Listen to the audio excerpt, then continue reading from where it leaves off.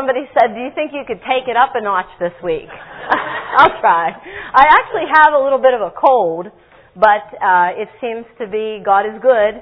I was hacking and coughing last night, but I'm okay today, so thank God. Amen? When I was sitting in the pew there, I did remember, though, that I believe last time I was here, I fired Bria and Karen, didn't I? Remember?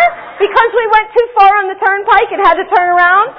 I fired them, but they're back again. And when we left, my brother John, who was with them, said, I will be your, what did you say you would be for them? Their union representative or something? So Karen brought her husband Chris. So they're back with me, and it's a good thing that the guys came with us because got 4 new tires on my car. It's about 10 years old. My husband got 4 new tires on it, and after they were put on, the guy said, it's recommended that you come back and have these retorqued in a few days. Well, I didn't. So we're driving down the road and we hear these sounds. And so we had the guys, we pulled over. But before the guys had a chance to look and make sure the tires were still on the car and weren't going to come off, Bria and Karen both bent down and they said, we'll check the lug nuts. And they went like this with their fingers and they said, yeah, they're tight. So again, fired. Okay, so I bring them for directions and safety and it just goes nowhere. But we are very glad to be back with you this morning. I know that a lot of you said you enjoyed and were convicted by, and praise God for that, amen? Convicted by the message last time. And that is what the Lord always does. He first works in the speaker. I'm telling you, when these messages are being birthed, you would not want to be my close friend or my husband when these messages are being birthed, because it gets rough. Because God deals with us, but that's what He should do, right? And a lot of you have asked even this morning, how can you keep in touch with us? Hope and Passion Ministries is the name of my ministry. We're a 501c3 incorporated ministry. We are supplemental to the local church. You know, I am on staff at Norwood Alliance Church, but Hope and Passion Ministries is a separate entity. And if you want to keep in touch with us, you could see Bria or Karen. We have cards with the address on there. We have email. I have a website, Published Devotions. I've published a few books that have devotions, daily devotions in them. You can get our CDs and messages. And the ministry is called Hope and Passion Ministries. And the vision statement is sharing a Jesus view of reality that produces true hope and passionate living. Amen? And would you say that that's what you get from our messages? Hope in Jesus and passion to live for Him. It's just sometimes the name of the ministry comes across funny. I remember I was asked about a year ago to speak at a Lenten service in the Irwin community, and an older gentleman called me. Now, he was a man who didn't even have email, and he was very hard of hearing. And he had never really heard of me before, and he called me up on the phone to ask me a little bit about myself. What are your credentials? What have you done? And it was a long process because, at first I was a teacher, and then I was a principal, and now I'm at the church, and grew up Assemblies of God, but now I'm in the Alliance, and where'd you go to school? And we're going through all these details, and he's very hard of hearing, so I'm having to repeat myself many times. And then finally we come to, and what is the name of your ministry? And I said, sir, it's Hope and Passion Ministries. What? Hope and Passion Ministries. Hope and what? Passion! Passion! And I could what kind of ministry is that? Okay, it's passion for Jesus. So, that's exciting. But anyway, if you want to keep in touch with us, I'm going to share a message this morning. Last time I was here, I felt a lot of people were really convicted and stirred up about the return of Christ. This morning, I hope you'll be convicted, but I also think this message is a message of great comfort. And how many of you know God does both for us? Amen? This message this morning is called, Is God Your Benefit Provider? How many of you ever worry about your benefits these days? Okay? Is God your benefit provider? And the message is going to come from the wonderful Psalm 103. So if you have your Bibles and you wanted to turn there, you can, but I'm going to introduce the topic first. So that's Psalm 103. Many of you will know it. It'll look familiar to you when you get there. The question is God your benefit provider? Now, we are living in tumultuous days, are we not? There is all kinds of stuff going on over there in the Middle East, causing our gas prices to go up and down, amen? People are dying. There's weird stuff going on in the world, and it's no surprise to us as Christians, because Over there in the Middle East is the seed bed of humanity. That's where God started it all. And that is where He's going to end it all. So keep your eyes on the Middle East, because there's coming a day when Jesus is going to put His feet down on the Mount of Olives. In real space and real time, He's coming back. So there's a lot going on, tumultuous times. In terms of politics and economics, things are rough right now. Everybody is concerned about their benefit package. We know that health care is up in the air. People are nervous about it, amen?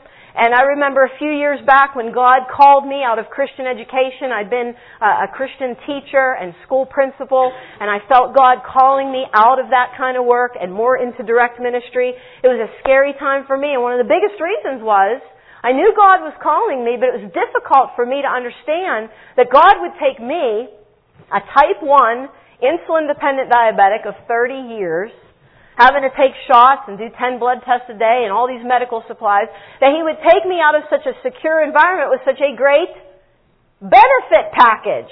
I said, God, are you really doing this? He said, yeah, I want you out. I want you to try to grow Hope and Passion Ministries. I want you to work part-time. And I just thought, my benefit package, my life insurance, my health plan, what's going to happen? Because my husband doesn't have a good benefit package.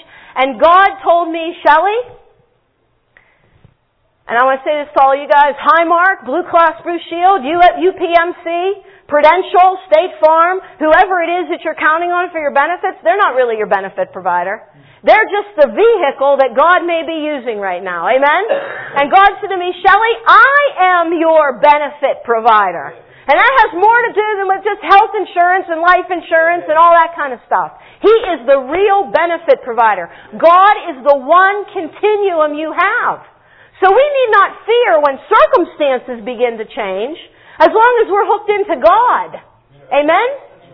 How many of you remember it was like the month of August in the year 2011, there was a 5.8 earthquake based down in Virginia that we were able to feel up here. Okay, that was the first earthquake that I ever remember experiencing.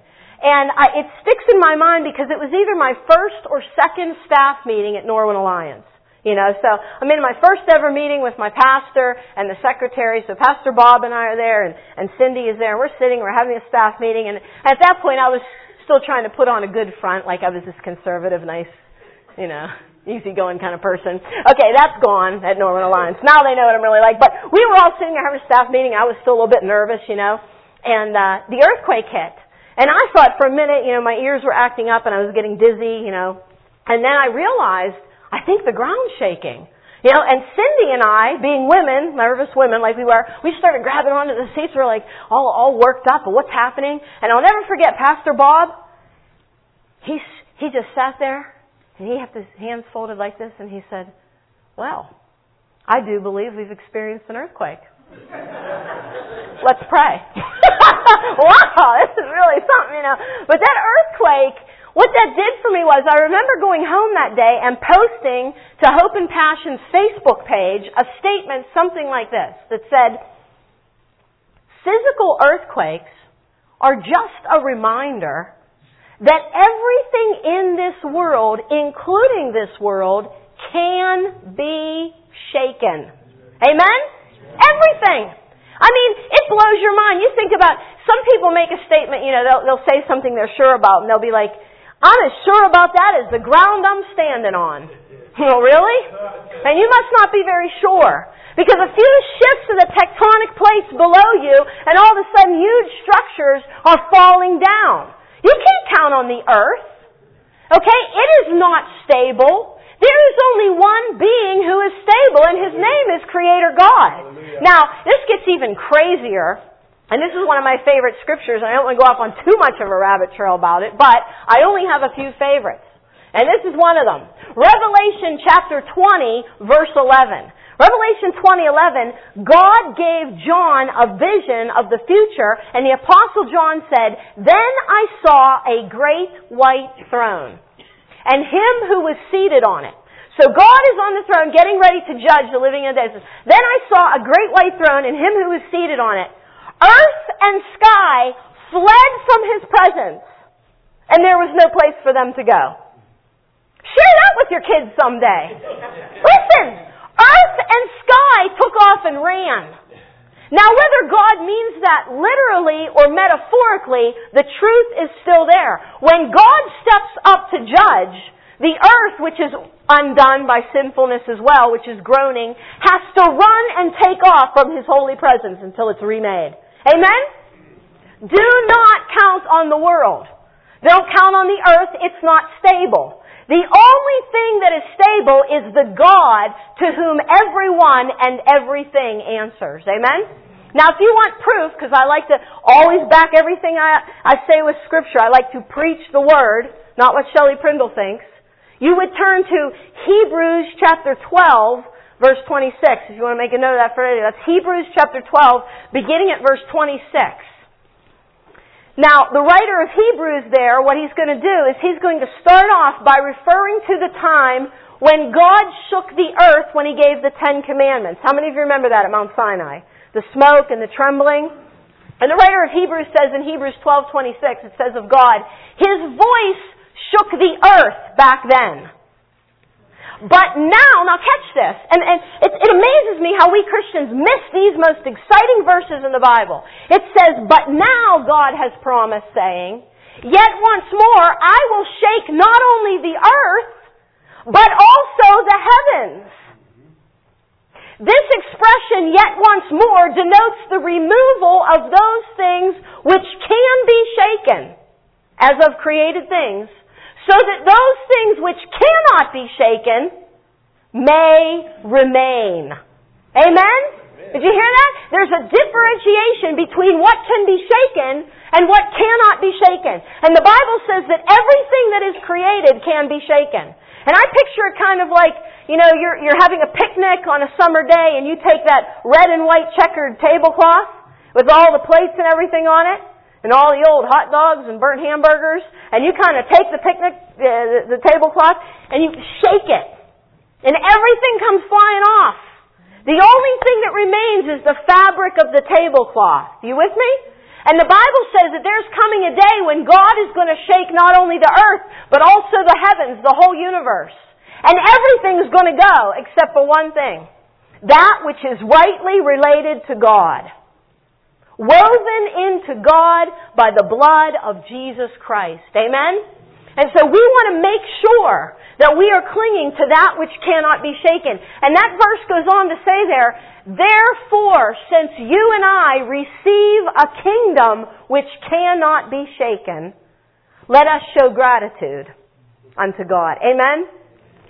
This morning, if you never have, or if you already have, you need to grab hold of the fact that there is a kingdom that can be in you that absolutely cannot be shaken no matter what happens to your health benefits, no matter what happens to your job, no matter what the doctor tells you, no matter what goes on in the Middle East, no matter what healthcare changes come over the country, no matter who's president of the United States, no matter what kind of war breaks out. Are you with me?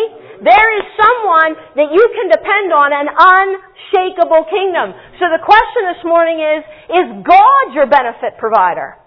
See, because He's bigger than all these things. Now, another scripture that I would go to just introduce the message, we're just in the introduction here. Psalm chapter 33. Psalm chapter 33 is a psalm that corroborates the creation message in Genesis chapter 1. Psalm chapter 33, beginning around verse 6, the Bible says this, by the word of the Lord the heavens were made, and by the breath of His mouth all their hosts.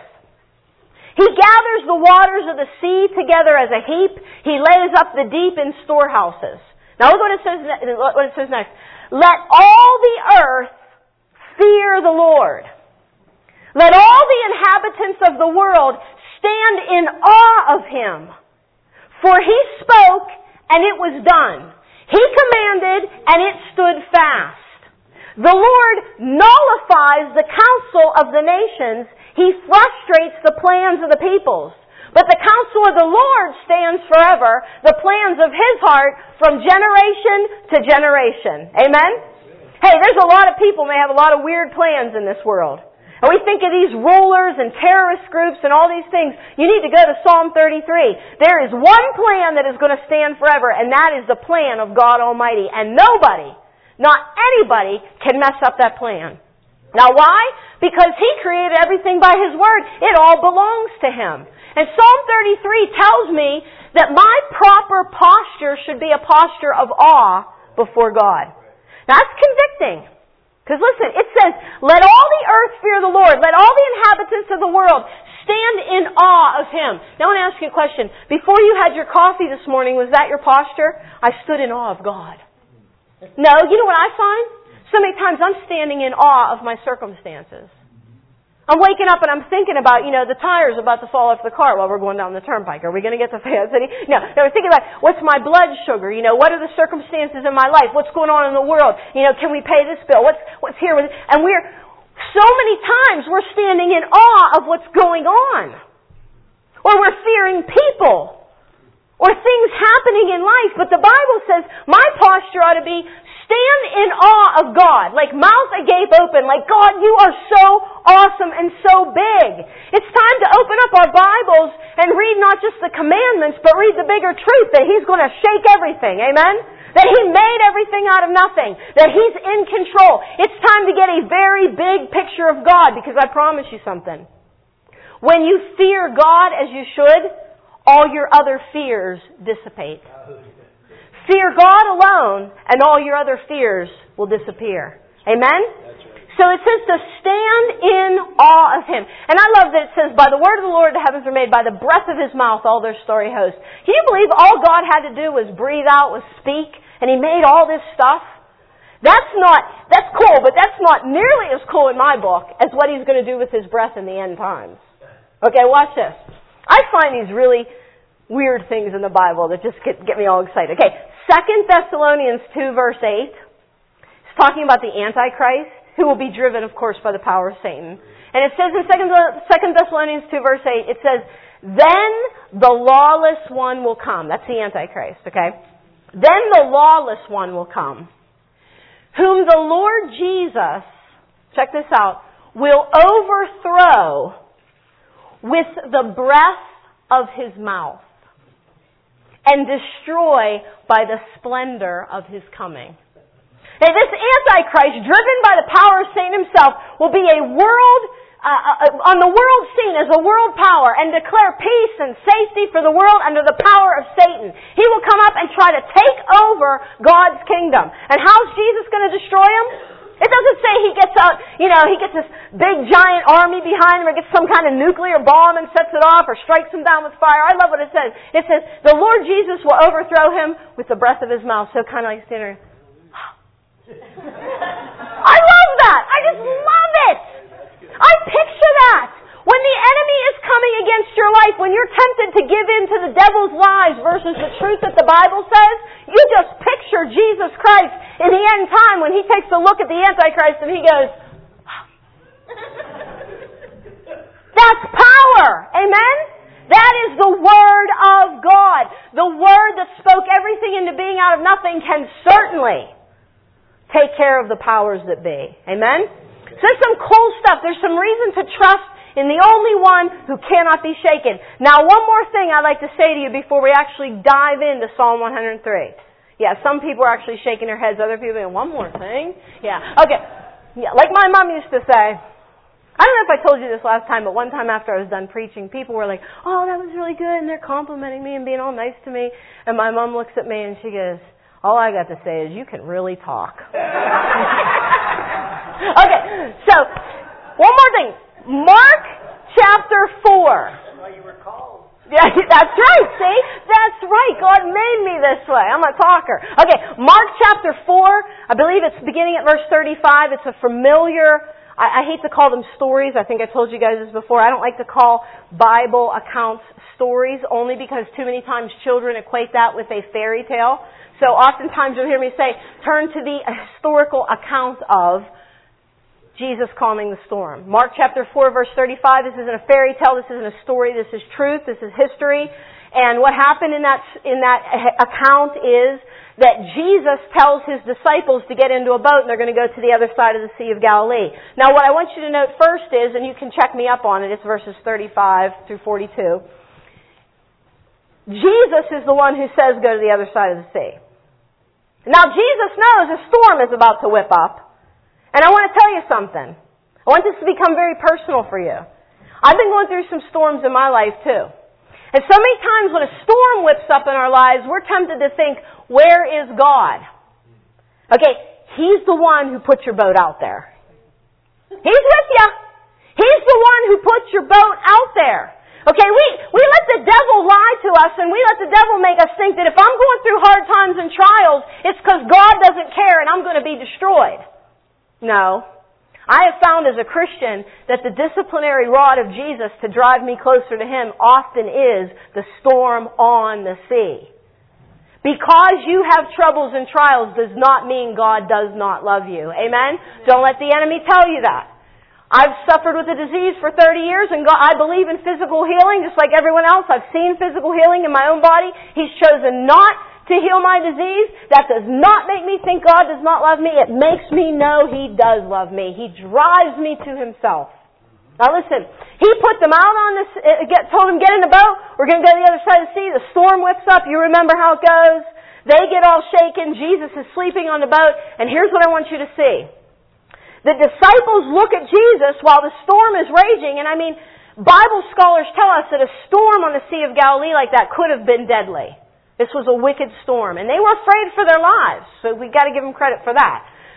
But they went and they saw Jesus sleeping. And the Bible says very clearly in every account in the Greek that they called Jesus teacher or rabbi. They went to Him and they're like afraid they're going to drown. You know what I mean? And He's sleeping. And they were aggravated. And do we get like that? God, don't you see what's happening in my life here? And you want to say, what's wrong with them? You know, because, Bria, may I use you for an example? Because, you know, this is me. I don't know that this is exactly what they did, but this is what I'm picturing, because if it were me, this would be me. Jesus! Don't you care what's going on here? And that's what I picture. You know, He's sleeping in the boat, and they're wanting to get His attention. Teacher! Don't you care that we're drowning? And that's literally what they said. Don't you care we're dying here? And, I mean, these are real people, so I don't think that they just went, excuse me, Jesus, do you care that I'm drowning? No, I think they were into it, you know. How many mics do I have? Okay, I think they're really into it. They're like, don't you care that we're drowning? And Jesus gets up and He takes care of the whole situation, of course. Because the creator of hydrogen and oxygen molecules can control H2O, you know. Okay, He can control the wind and the waves and the sea because He made it. So, you know, you refer back to Psalm 33, He made it, He can control it. So He takes care of the whole situation. But here's the key. He asked them why they have no faith. And they stepped back after He calmed the sea, and this is what they said. The Bible says very clearly, they now feared Him. And they said, who is this? Even the wind and the waves obey Him. Now that was the point. Before they went out in the storm, they were only going to call Him rabbi or teacher. Jesus is not a wonderful moral teacher only. So many people in the world, Jesus was a great prophet. He's a wonderful moral teacher. You know what? You're not saved if that's all you believe. He is God. And He put them on the storm. He put them out on the sea on the storm for them to have to call on Him, for them to have to see. Wait a second. He's blowing our paradigm. He's not just a teacher. Who is this guy? Amen? That's why He took them out on the storm. And as you're out in your storm today, I want you to recognize something. God will shake your world till it shook so hard you can't do anything but grab hold of His shoulders and say, don't you care? And then eventually you will break down and come to see Jesus is more than a teacher. In my first book, I wrote a devotion called Jesus Can't Be Your Example Until He's Your Savior. So many people in the world want to follow Jesus as a moral example. You can't. You're dead in your sins. He's God. You have to know that He's God before anything else. He has to save you and give you new life and the ability to live as you ought to live. Amen? So here's the thing. whatever the benefit is that you're missing in your life, you're like, Shelley, there are some unstable things, relationships, financial things, emotional things, physical things. You don't know what's going on in my life. I need God to be my benefit provider. Well, sometimes you're out in that storm and those things are happening precisely because God wants to show you, I am. I can do it. I'm the one that needs to get to a place where I resign myself and I truly believe. Amen? Because how many of you have been Christians many, many years and you realize every day how little you believe? Amen? Yeah. Amen. Yeah. Lord, I believe. Help my unbelief. Now, to Psalm 103, is God your benefit provider? I just want to go through a few verses of this. I'm not going to go through the whole Psalm, just the first maybe 4 or 5. Psalm 103, first of all, how many of you have ever read it or known it before? Isn't it a beauty? An absolute beauty. Psalm 103, King David wrote this. He said, Bless the Lord, O my soul, and all that is within me. Bless His holy name. Bless the Lord, O my soul, and forget not all His benefits, who forgives all thine iniquities, who heals all thy diseases, who redeems thy life from destruction, who crowneth thee with loving kindness and tender mercies, so that thy youth is renewed like the eagles. The Lord executeth righteousness and justice for all who are oppressed. He made known His ways unto Moses, His acts unto the children of Israel. He will not always chide, neither will He keep His anger forever. Look at this. He hath not dealt with us after our sins, nor rewarded us according to our iniquities. For as the heavens are higher than the earth, so great is God's mercy towards them that fear Him. As far as the east is from the west, so far has He removed our transgressions from us. As a father pitieth his children, so the Lord pitieth them that fear Him. He knows our frame. He remembers that we're nothing but dust. As for man, his days are as grass, and as a flower of the field, so he flourishes. The wind passes over it, and it is gone, and the place thereof shall know it no more. But the mercy of the Lord is from everlasting to everlasting upon them that fear Him. His righteousness unto children's children, to such as keep His covenant and remember His commandments to do them. The Lord hath prepared His throne in the heavens, and His kingdom ruleth over all. Bless the Lord, ye His angels, that excel in strength, that do His commandments, hearkening unto the voice of the Lord. Bless ye the Lord, all ye His works, in all places of His dominion. Bless the Lord, O my soul. Now I love this psalm for many reasons, not the least of which is that King David here is talking to himself. How many of you talk to yourself? Okay. Amen? Seriously. Like serious self-talkers. Yeah. I mean, it's so bad with me that I have been known to hold my own talk show. I am the host, and I am the guest. I've done this, and I talk through issues. I'm the host, and I'm the guest, so let me talk to you about this. Okay, so now I've told students when I used to teach in school, just to differentiate what is truly a psychological problem and what isn't. We had a good time a couple weeks ago at Norwin Alliance in the contemporary service. I shared a message called Christian Psychology 101. And how many of you know there is something as a Christian psychology? God made the soul. He knows how to deal with the soul, amen? But, I've been thinking psychologically since that time of a lot of things, and it is not unhealthy to talk to yourself. Now, if you want biblical evidence for this, sometime you look up Genesis chapter 1, verse 26. Okay? God was standing there and He said, let us make man in our own image. Who was He talking to? Himself. Amen. There you go. First book of the Bible. God talks to Himself. I'm in good company. Let us make man in our image. Okay, that sounds good. All right, so we will. So it was Father, Son, Holy Spirit talking to themselves. So God talks to Himself, so we talk to ourselves. David talked to himself. Now there are times when you need to talk to yourself. There are times when circumstances will come down in on you, and the devil, who is the father of lies, will try to make you think with your emotions and not with the truth. Amen? When the emotions come flooding in, making you think all is hopeless, this is utter chaos, you need to speak the truth to yourself. That's why thy word have I hid in my heart, that I might not sin against God. Start memorizing the scriptures. What little you are able to, do it. Have a Bible nearby and speak truth to yourself. David in Psalm 103 is talking to himself. He says, bless the Lord, O my soul. Who's he talking to? Himself. And soul, in the Hebrew and in the Greek, the word for soul is P-S-C-H-U, I believe it is. E or U. And it's psyche in the Greek. It's psyche. He says, bless the Lord, O my soul. He's talking to his soul. Look, the tendency is going to be not to bless him. The tendency is going to be to look at the storm and not at God. So he says, bless the Lord, O my soul, and all that is within me. Bless His holy name. And there's a time to do that, amen? Even when you don't feel like it. And he says, not just my soul, but all that is within me, bless His holy name. What is within you this morning? You know, some days there's a lot of energy in us, and some days there's just a bunch of weakness. Some days we've had enough sleep, and some days there's tiredness in us.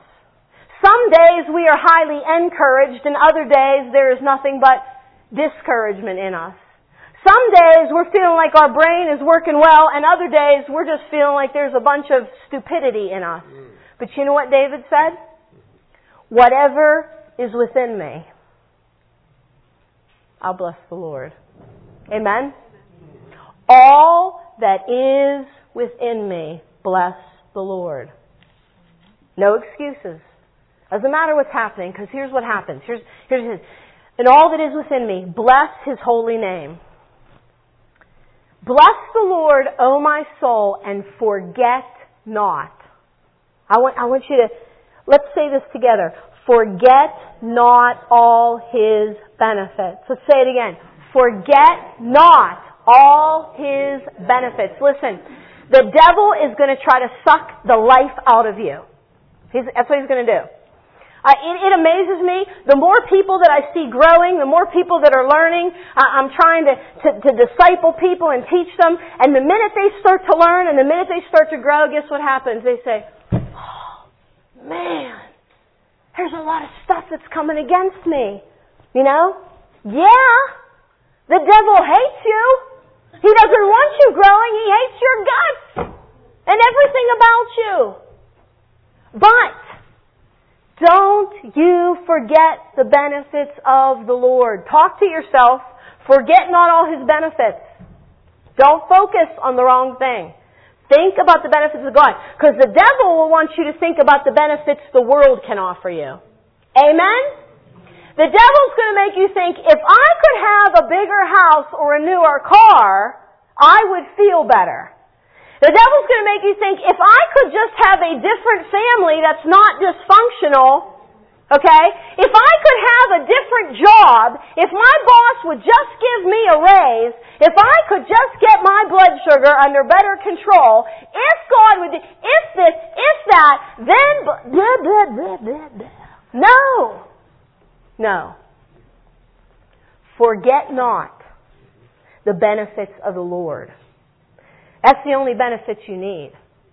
I don't care if you live in a house this big or a mansion. The only benefit you need are God's benefits. I don't care if your family is the best family in the world or it's a total wreck. The only benefits you need are God's benefits. Okay? Listen. Forget not all His benefits. Now we're going to go over just a few here. The first one and the most important benefit that we get from God, who forgiveth all thine iniquities. Forgiveth all thine iniquities. Now let's not take this for granted. Psalm 32 says, Psalm 32 beginning at verse 1, how blessed is the man whose transgression is forgiven, whose sin is covered.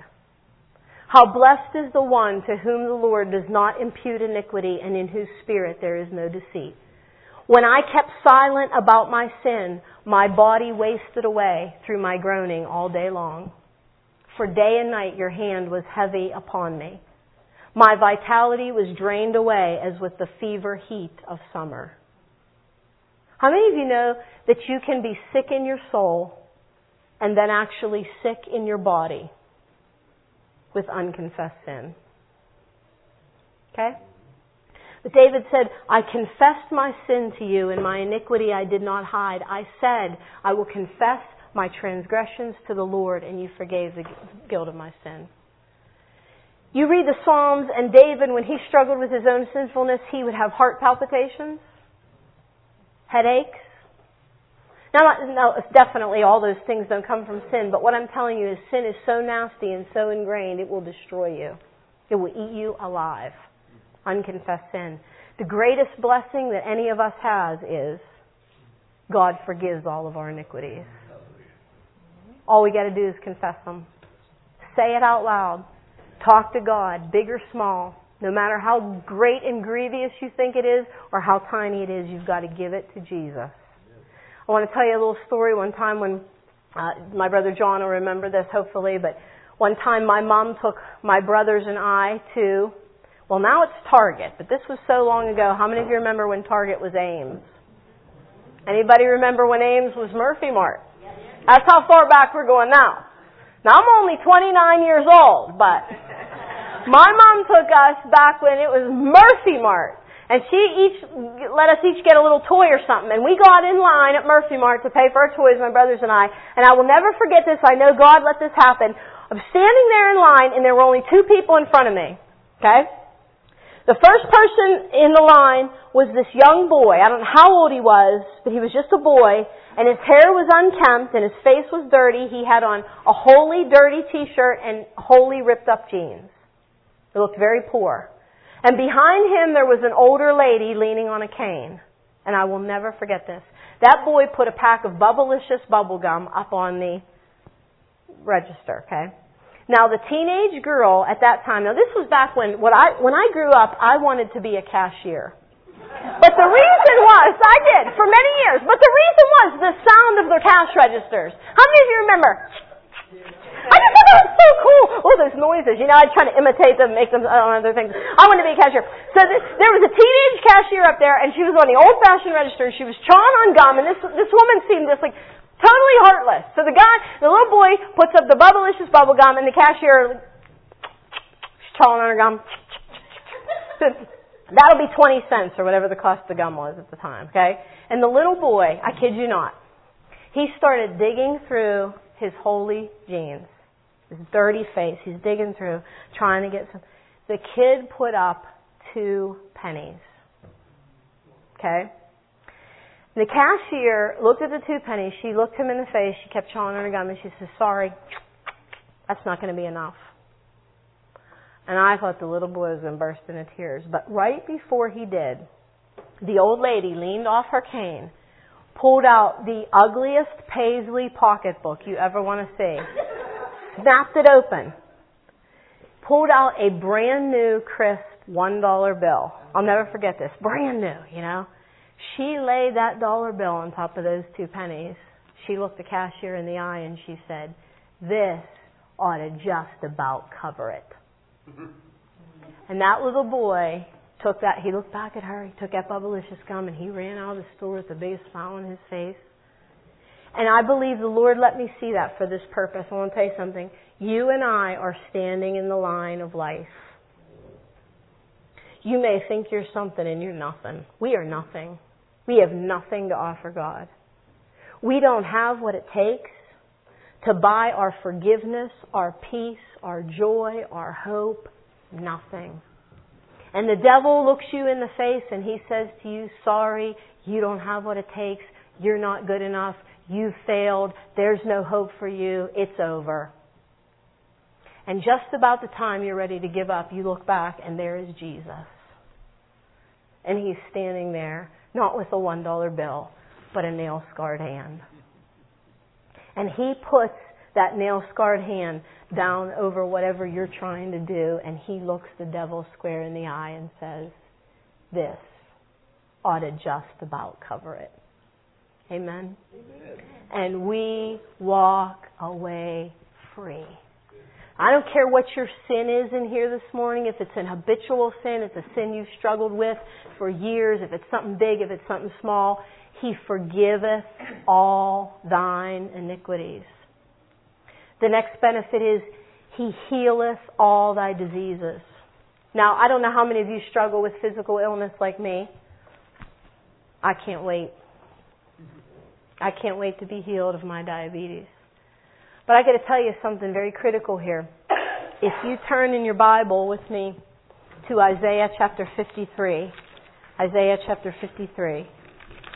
Another famous chapter. It's a messianic chapter. It's talking about Jesus here. Isaiah chapter 53.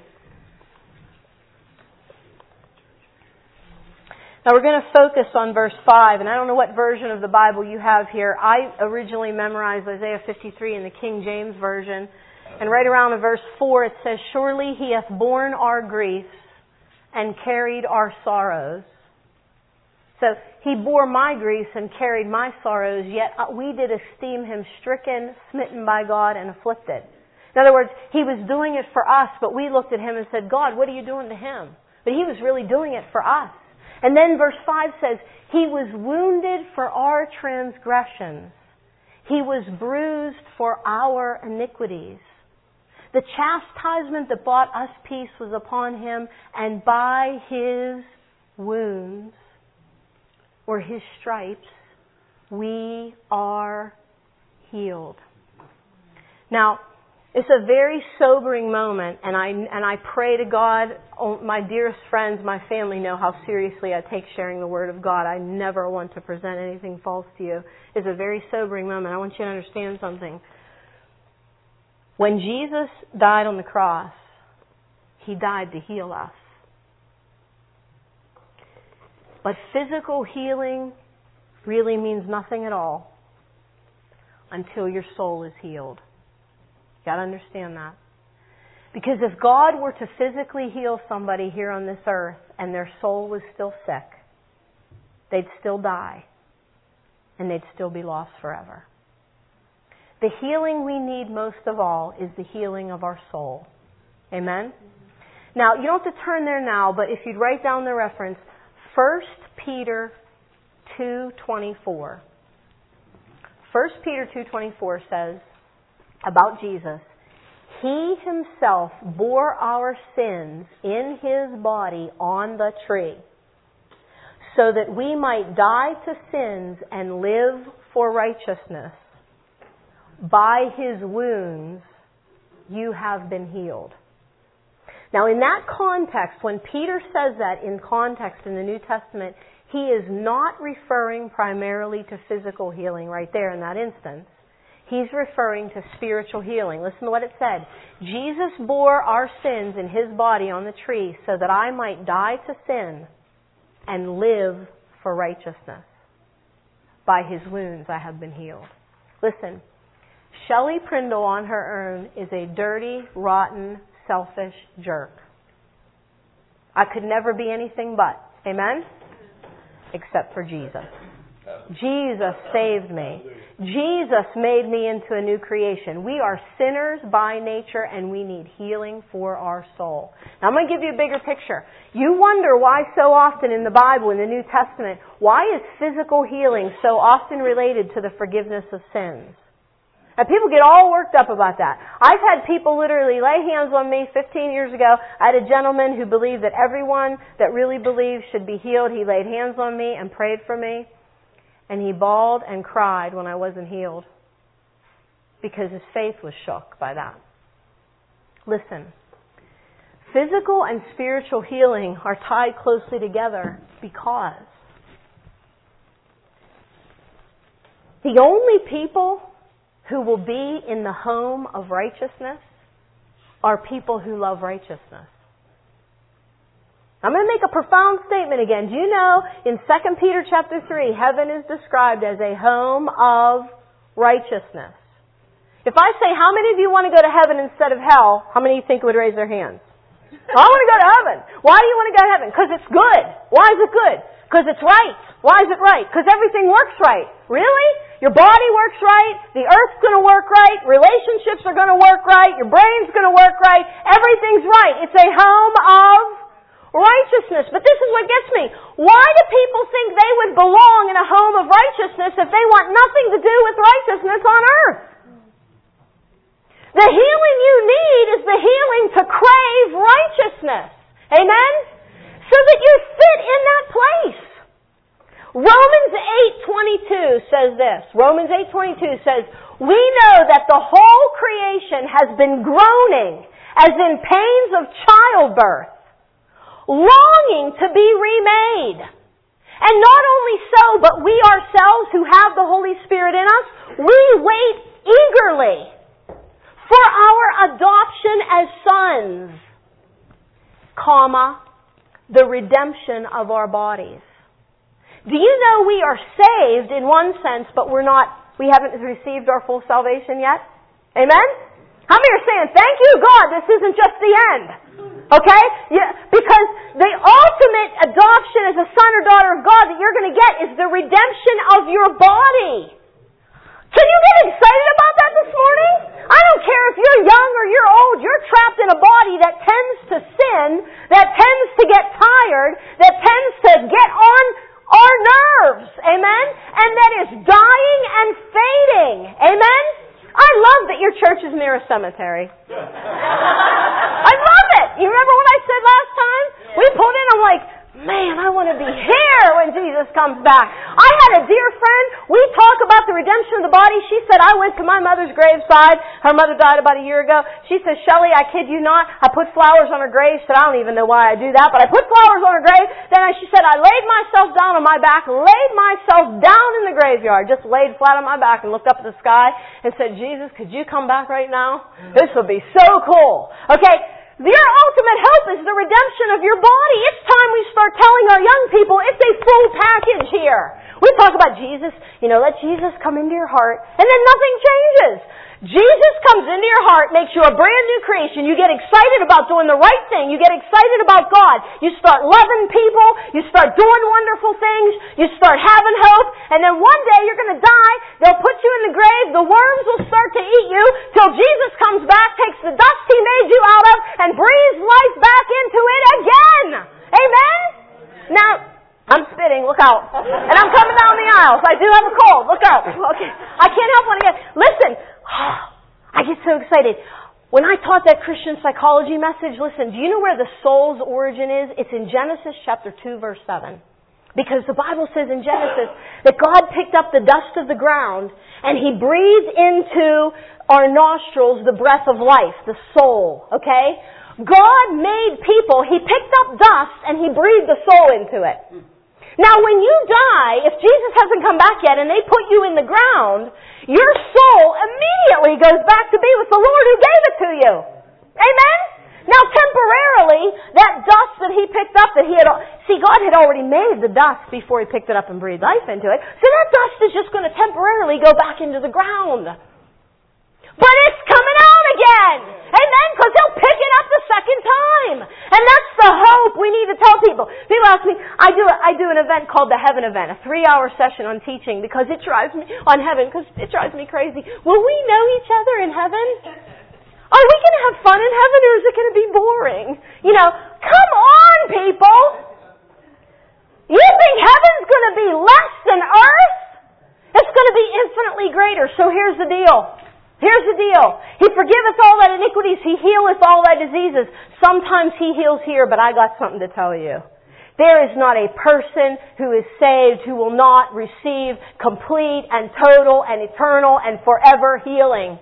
I remember writing a devotion. It's in one of my books. I was on a trampoline with my nephews, and this was about 3 or 4 years ago. And as I was jumping in that trampoline up and down, and I felt like I was flying through the air, I said, I can't wait for heaven, when everybody will run and leap and jump. Amen? Who healeth all thy diseases, who redeemeth thy life from destruction, and some versions say redeemeth thy life from the pit. Remember when Daniel was in the pit? Remember when he got thrown into the lion's den? You can read about it in Daniel chapter 6. Listen, I posted the other day on Facebook. God didn't take Daniel right out of the pit, did He? He went down there with them. Amen? Now listen. He redeemeth your life from the pit or from destruction. Daniel went into a lion's den because he loved the Lord and he wouldn't give up. And he believed that God would take care of him. But what I love about the story of Daniel in the lion's den is that when King Darius called down to him, which goes to show you Darius must have believed a little bit that God could save him, because he got up in the morning and he called down to him. And when he called down to Daniel in the pit and said, "Are you okay?" Here's what Daniel said. Daniel didn't say, "Oh yeah, I'm fine, because, God never let me hit the bottom of the pit anyway. He just took me right out." Is that what he said? No. He didn't say, "Oh, well, yeah, I'm fine because God took all the lions out. He just left me down here." No. He said, "My God sent his angel, and the angel shut the mouths of the lions." Now this is deep. Stay with me. You're in the pit. God hasn't taken you out. Nor has he taken the lions away. What? Don't you love me, God? That was an Old Testament Christophany, an appearance of Jesus Christ in the Old Testament. Jesus went into the pit and took the lion by the mouth and grabbed it and shut it. The intersection of heaven and earth. Amen? You may be in the pit, but God's bringing you out. He's in there with you right now, and it was all for his glory. The whole purpose of that was that Darius then proclaimed, God is the God of heaven and earth. And Daniel 6:27 says, He delivereth and rescueth, He worketh signs and wonders in heaven and on earth, who has saved Daniel from the power of the lions. You call on your God, He works on earth. He does real things here. Now the last benefit I want to emphasize, He forgiveth all thy iniquities, He healeth all thy diseases, He redeemeth thy life from destruction. He crowneth thee with loving kindness and tender mercies. Now I want to end with this benefit. In some versions, and this is the version I prefer, and I believe it's the ESV, says, He crowneth thee with steadfast love. How many of you know there's not a human being on the face of the earth, and I don't care how much you love them and how great they are, there is nobody. Don't be swooned, young people. Don't think when you first become infatuated with somebody, it's true. It's not true of anybody. There is nobody who is going to love you with a steadfast love except for God. Everyone will fail you and let you down. Not even necessarily because they want to, but because they're humans and they fail. He crowneth thee with steadfast love. When Jesus died on the cross, what did they do to his head? They put a what? A crown. It's not ironic. They crowned him. A crown of thorns dug into his head, but around this area of the brain, of thinking, the decision making, the will of the mind. Jesus took a crown of thorns so that you could wear a crown of steadfast love. He absorbed the shame and the pain we should bear for our sin and the separation we should have from God. He took it so that we never have to be separated from God. Amen? Your sins don't have to keep you away from God. God loves you with a steadfast love. He took the crown of thorns so that you could have the crown of hope on your head, so you could have peace in your mind. Now, one other place that I want to point out where steadfast love is mentioned, and if you could bring the PowerPoint up for me, I want to show you a couple pictures. Psalm 36, and actually if you would turn there with me, Psalm chapter 36. We're going to talk about God's steadfast love. Psalm 36, beginning at verse 5.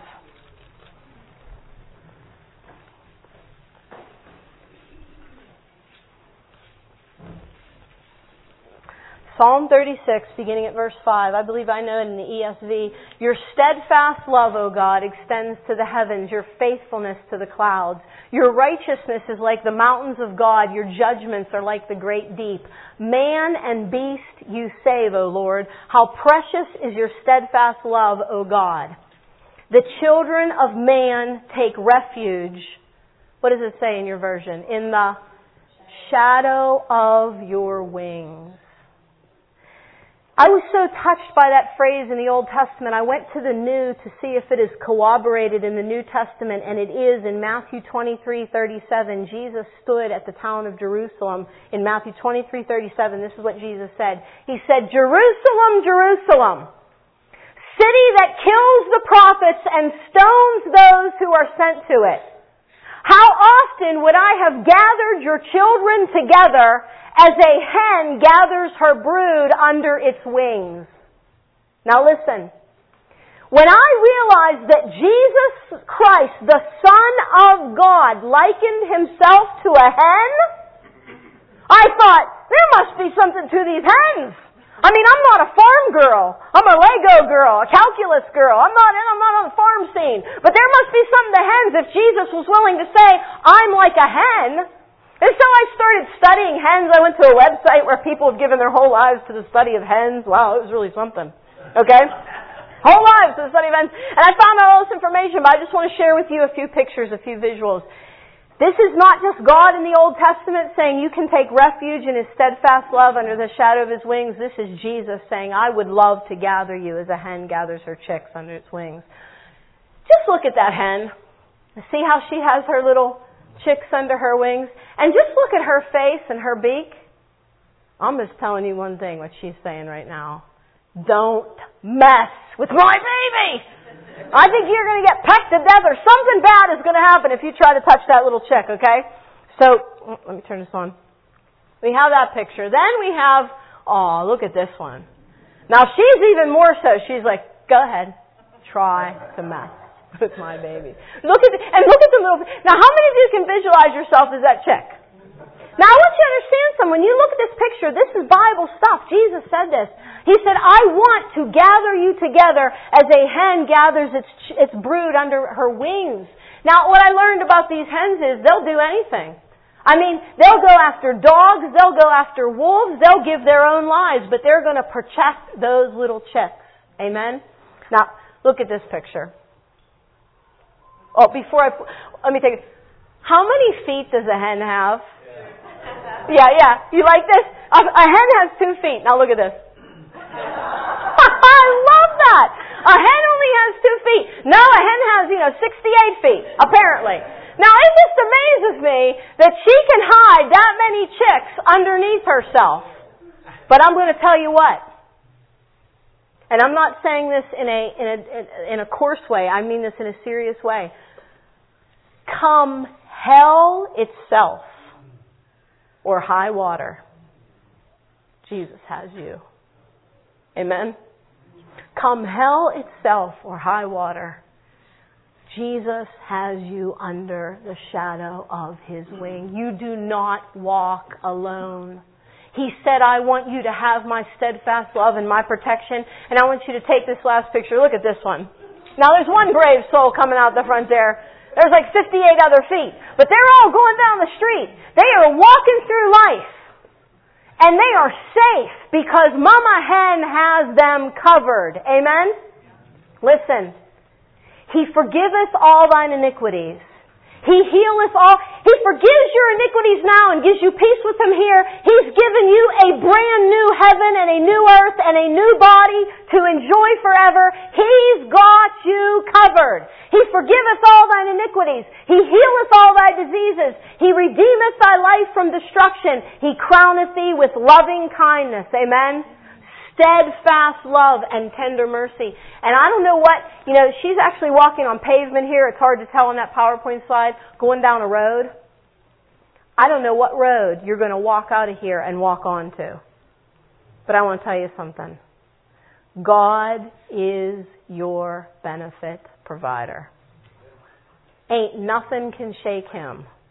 Walk under the shadow of His wings. Would you bow your heads with me?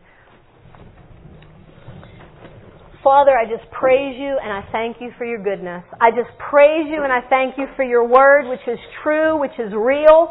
Lord, I thank you for the things you have spoken to us today. And I pray now in the name of Jesus Christ, if we need to call upon you for your benefits, and maybe first of all what we need to do is call upon you to know that you are the unshakable God. That there is nothing else that we can depend on except for you and you alone. One day you will shake not only the earth, but also the heavens.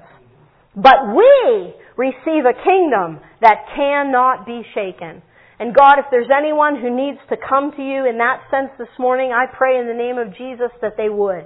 Anyone who needs to know that you forgive all our iniquities, that Jesus died on the cross to cover every sin. Anyone, Father, who needs physical healing in their body. They need the hope of a true heaven, a new heaven, and a new earth. God, anyone here this morning who needs to know that they are crowned with steadfast love, that they can walk down the road and you are with them. Lord, I pray, put it into our hearts today.